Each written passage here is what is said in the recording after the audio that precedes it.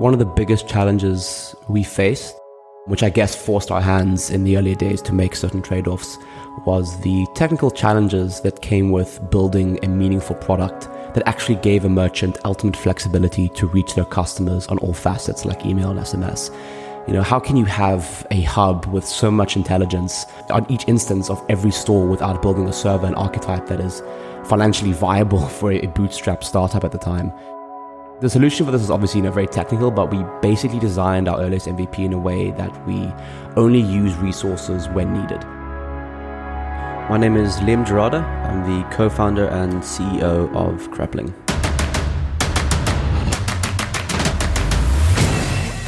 This is Code Story, a podcast bringing you interviews with tech visionaries who share in the critical moments of what it takes to change an industry and build and lead a team that has your back. I'm your host, Noah Labhart, and today how Liam Gerada has built a scalable and flexible platform built for modern e-commerce experiences. All this and more on Code Story.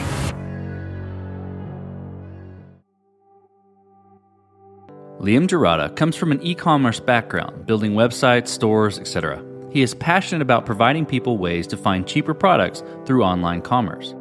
Liam loves to solve problems and finds it is hard to find a replacement hobby now that his hobby has become his full-time gig.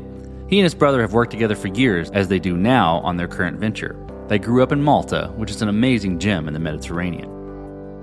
Liam and his brother were merchants, building their own e-commerce store around 5 to 6 years ago. From that perspective, they saw very early on that there was a movement towards a headless platform. They weren't developers at the time, which most merchants aren't, and they struggled and felt there must be a better way. This is the creation story of Krepling. Krepling, simply put, is a no-code e-commerce platform looking to enable the next generation of e-commerce. You've seen this wave of different commerce platforms coming out. The way e-commerce, as you can imagine, has changed rapidly over the last 2 years, I'd say nowadays. But over the last 10 years, things have really just taken off in terms of what it takes to run an e-commerce store. And what Krepling really is we're bridging the gap between what is considered enterprise commerce and no-code commerce. Nowadays, if you want to create a modern e-commerce, that of matching the like of Nike or other billion-dollar companies or DTC companies out there, that usually requires hundreds of thousands of dollars in monthly fees for engineering teams, for the platforms, for multifaceted integrations. We're democratizing that to a $35 a month fee, was not writing a single line of code. So that very simply is, that is Krepling. We call it a no-code e-commerce platform, democratizing modern commerce.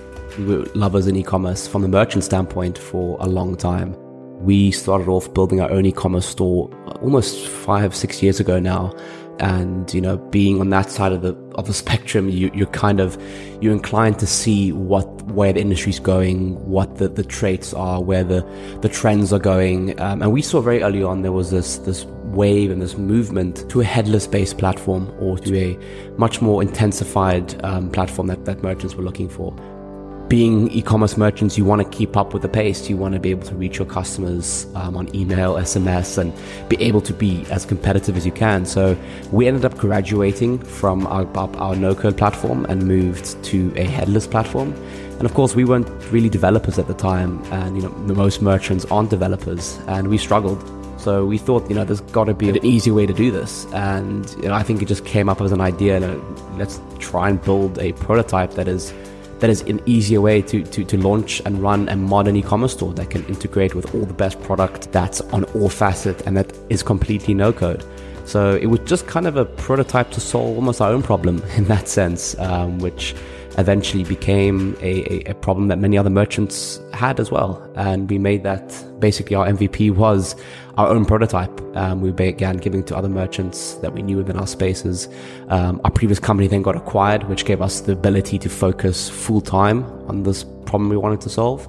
A newfound passion for the SaaS side of e-commerce was pretty much born at that point.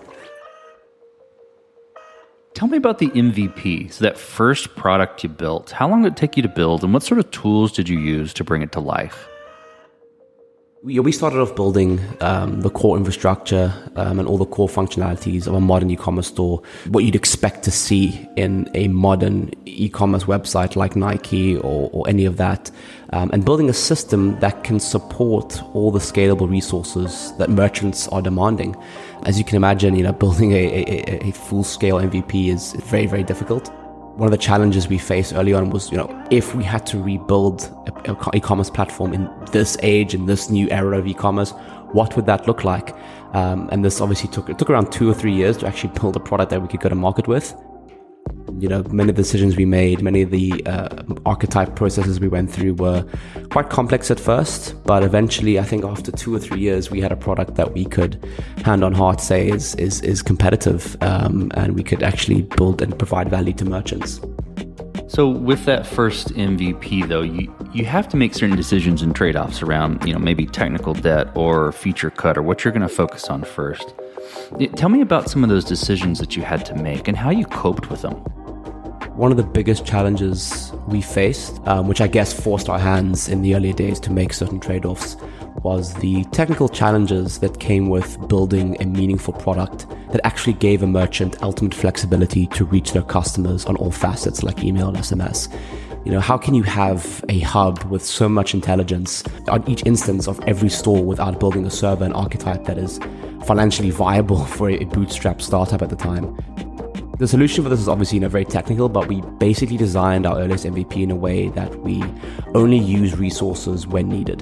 Of course, that is a lot more focus on all the infrastructure we're still building today, but this allowed us to offer a solution that was not only viable for us as founders, but also to offer a product that was reasonably priced for merchants, which we felt was actually something that was going to be crucial to whether we can actually achieve meaningful product market fit early on, because we knew that in order to, for headless offerings or for downstream no-code offerings like Shopify, they would need to charge a huge multiple on top of what they're already charging to provide a meaningful scalability to merchants.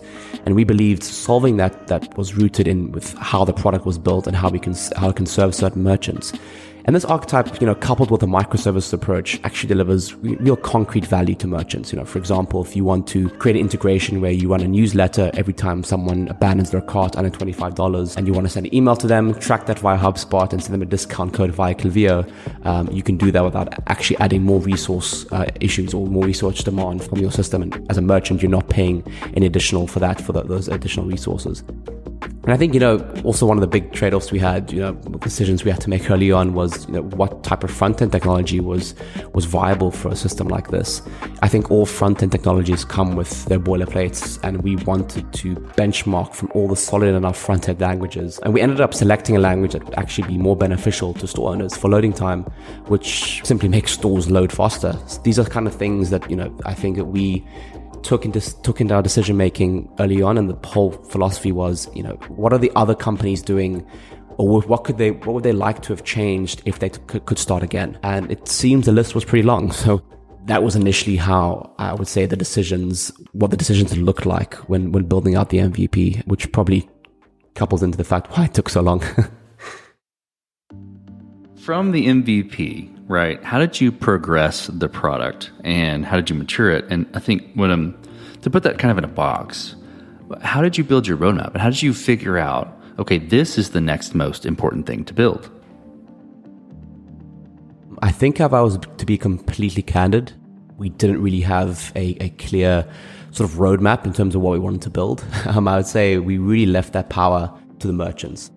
In the earlier days, we were literally there were 2 of us, maybe 1 additional. We really knew that if we're going to find product market fit and scale the way that was both beneficial to us and was actually providing value, so scaling and actually providing value to merchants, we knew we're going to have to focus on those things that merchants were demanding most.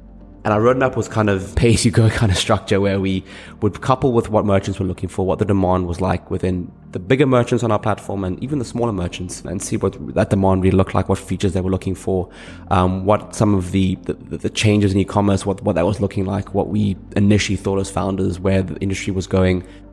And that roadmap built along those premises. To give you an example of what that looked like, we would focus primarily on selecting best of breed integrations that provide merchants best value. So for example, if we felt that apps like Klaviyo and HubSpot were market leaders in providing great email to inventory management services, we'd select those and deliver those to our merchants, as opposed to focusing primarily on dropshipping, for example, whichever we felt was in demand with our current user base. As we began to scale, we started thinking more of how do we transform a product and actually mature it where we can hand on heart say this is the best e-commerce platform in the industry.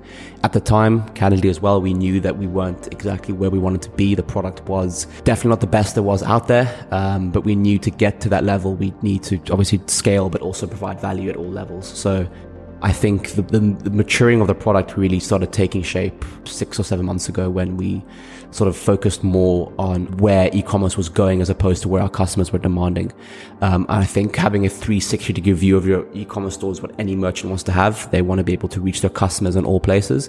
And in the day, create a store that is scalable and is successful. And to do that, you need to be on all facets where your customers are. So with that very simple, concrete idea, I think our platform transformed tremendously. I really like what you said about starting to go where the industry was going versus just building what your customers are asking for. That's such a balancing act between providing and knowing what even your customers don't know what to ask for. Yeah, I think, especially in such an industry like e-commerce that is changing more rapidly than anyone could actually foresee, to be able to for a merchant and for anyone to be able to foresee that is difficult. And I think a lot of merchants nowadays can't quite see where the industry is really going. And I think to be able to stay on top of that is not only a challenge, but I think it's something that, yeah, exactly, you said, you need to be able to foresee that. Let's switch to team. So how did you go about building your team? And what did you look for in those people to indicate that they are the winning horses to join you? I think our hiring structure, it was very difficult at first. I personally think people are so multidimensional, that reducing it down to looking for a certain trait of characteristics was definitely a challenge within itself. Over the time I've personally spent interviewing and hiring, and definitely our team has spent over hiring, we found that hiring people who actually care about what they do is by far the most valuable trait you can look for in any person. In actual empirical studies, when you poll a group of people, there are actually numerous ways you can obviously aggregate that group's knowledge. But aggregating the individual knowledge, I feel, is where the challenge really does lie. And I think it works both ways, in the sense for the one who's looking to be hired and the one who is hiring. For us, there's no real future if we hire people who don't resonate with our mission, who don't resonate with our product or the problem we're solving. And people who care about what they are doing will generally do great things, generally speaking. Having it set in stone to what you need to look for in a person can often hurt the overall mission. I found that it's kind of the focus that builds great. It's kind of the core focus of building a great company is making it cult-driven as opposed to credential-driven. Somewhere like Harvard or Stanford is very credential-driven. People choose to go there because it signals to other people that you're intelligent and capable. Companies that are credential have a great top funnel numbers, much like these college administrations, but there's a constant churn of smart, capable people who leave in just a few years. If you're building a culture that's specific and identifying likable traits in a swarm of people that are hugely different and identify as capable on different levels, you're going to miss those who truly love what they do and are good at what they do. So I think that's kind of the approach we took. Was there's no sort of set in motion. We wanted to create a process that is easy and is built towards people. Obviously, you can't get it right every time, but we aim to just hire people that are truly love what they do and are good at what they do. And loving what you do is probably, and care about what you do is probably the number one trait we found was, or I personally think is what we look for and what provides the most value. So let's flip to scalability. Did you build this to scale efficiently from day one, or have you been fighting this as you've grown and gained traction? In terms of the core architecture, we definitely built it in a way that was built to scale from day one. We knew, particularly what we're building, it needs to be scalable, both from a product standpoint and also for the user standpoint. If you're able to reach 1 million customers overnight, you should be able to scale. So I think from an architecture standpoint, we definitely built something that we hope was scalable from day one. but we hoped to build something that was built for the future and it could survive, and we could have this company that just rides through every wave like it's nothing. But of course, that's never reality. Good example of that was when, COVID had hit. That was probably just this moment of we need to just change stuff and revamp certain functionality in order to provide value to these thousands of people, millions of people at a certain point who need to be online now. Definitely there's this idea that you can build something that can scale throughout whatever, but for us, that definitely wasn't what was reality.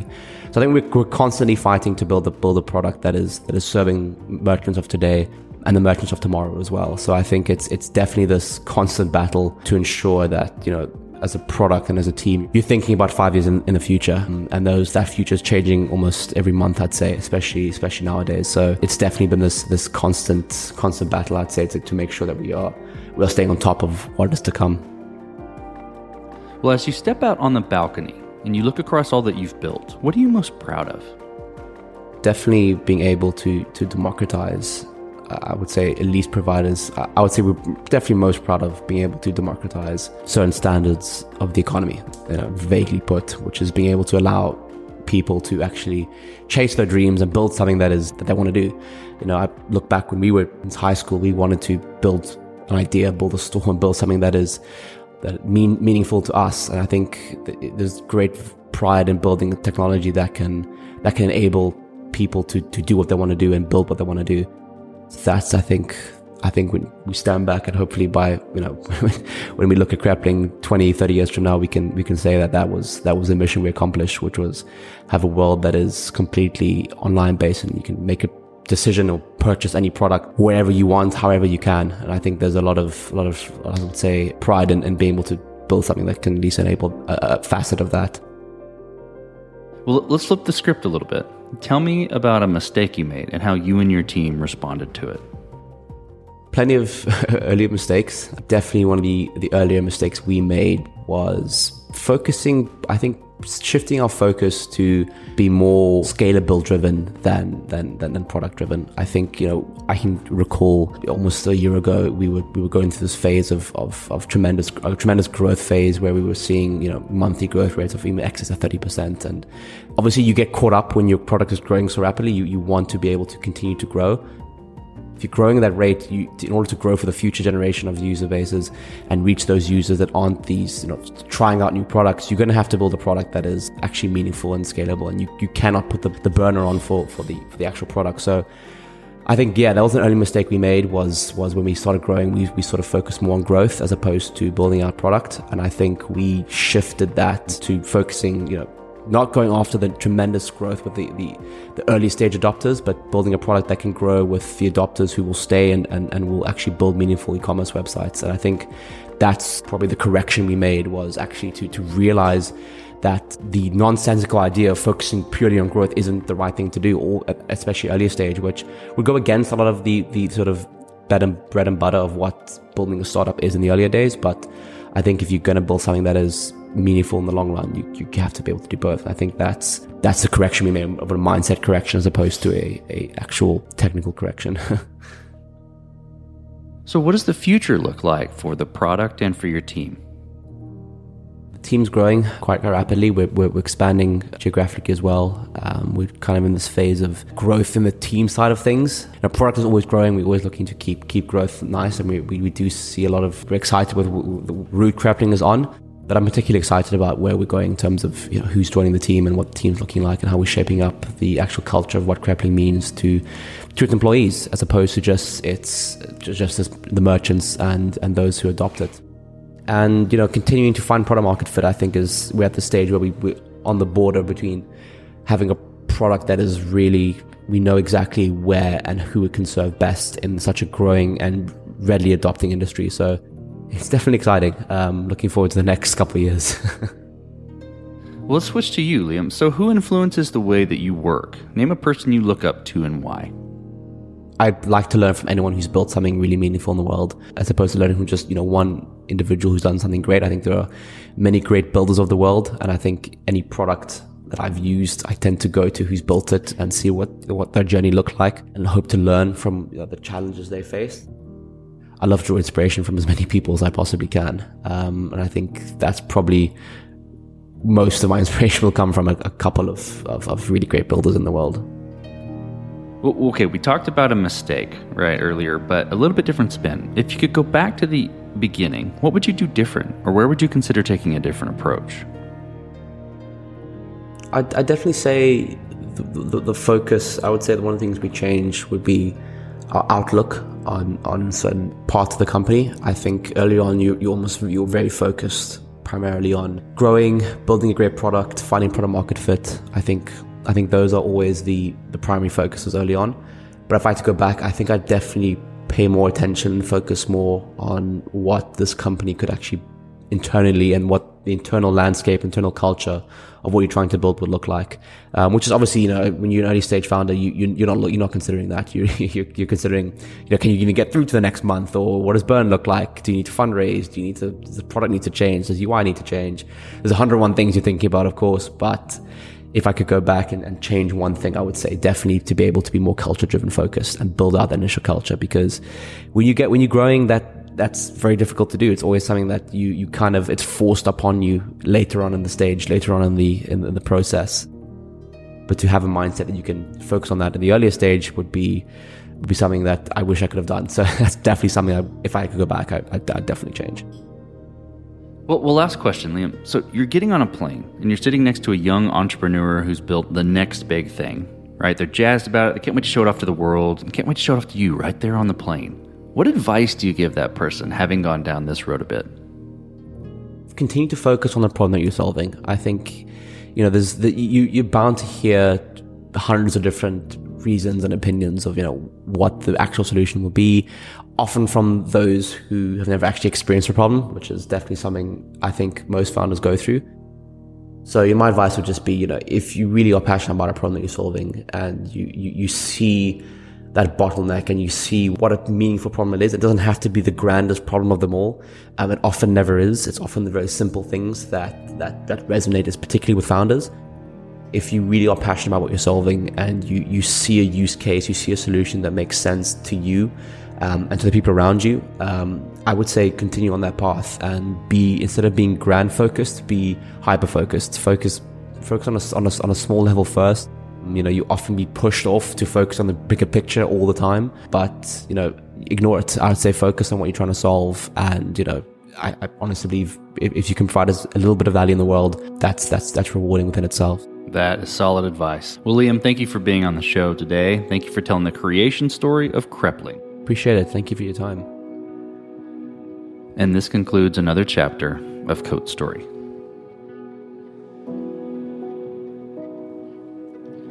Code Story is hosted and produced by Noah Laphart. Be sure to subscribe on Apple Podcasts, Spotify, or the podcasting app of your choice. Support the show on patreon.com/codestory for just $5 to $10 a month. And when you get a chance, leave us a review. Both things help us out tremendously. And thanks again for listening.